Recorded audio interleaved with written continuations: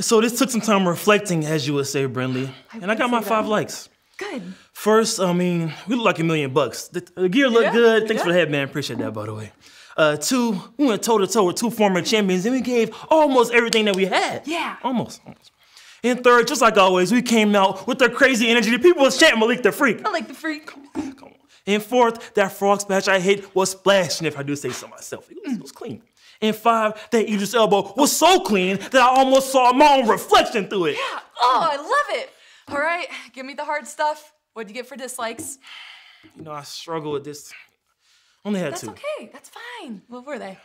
You know, our communication got lost near the end, and we lost. What else you got? That was 2, so she said 5. Come on, Idris, read it up. Help. What did you get? Come on. Guys. Likes? Dislikes? Yeah. Really? I mean, you gotta know that stuff isn't actually gonna help you, right? Right, we faced Braun and Corbin, 2 certified monsters. You face Trick and Mello, who can't even get on the same page, mate. Hey, should I give him a hard-hitting home truth? Please don't. Go ahead, come on. Not again.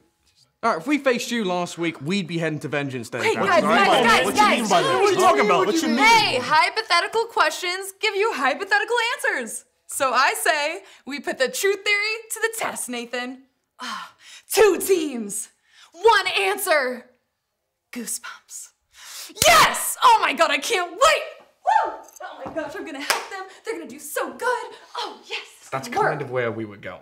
Yeah, of course. Yeah, I know what you're thinking. Let's do it. Oh, let's do it.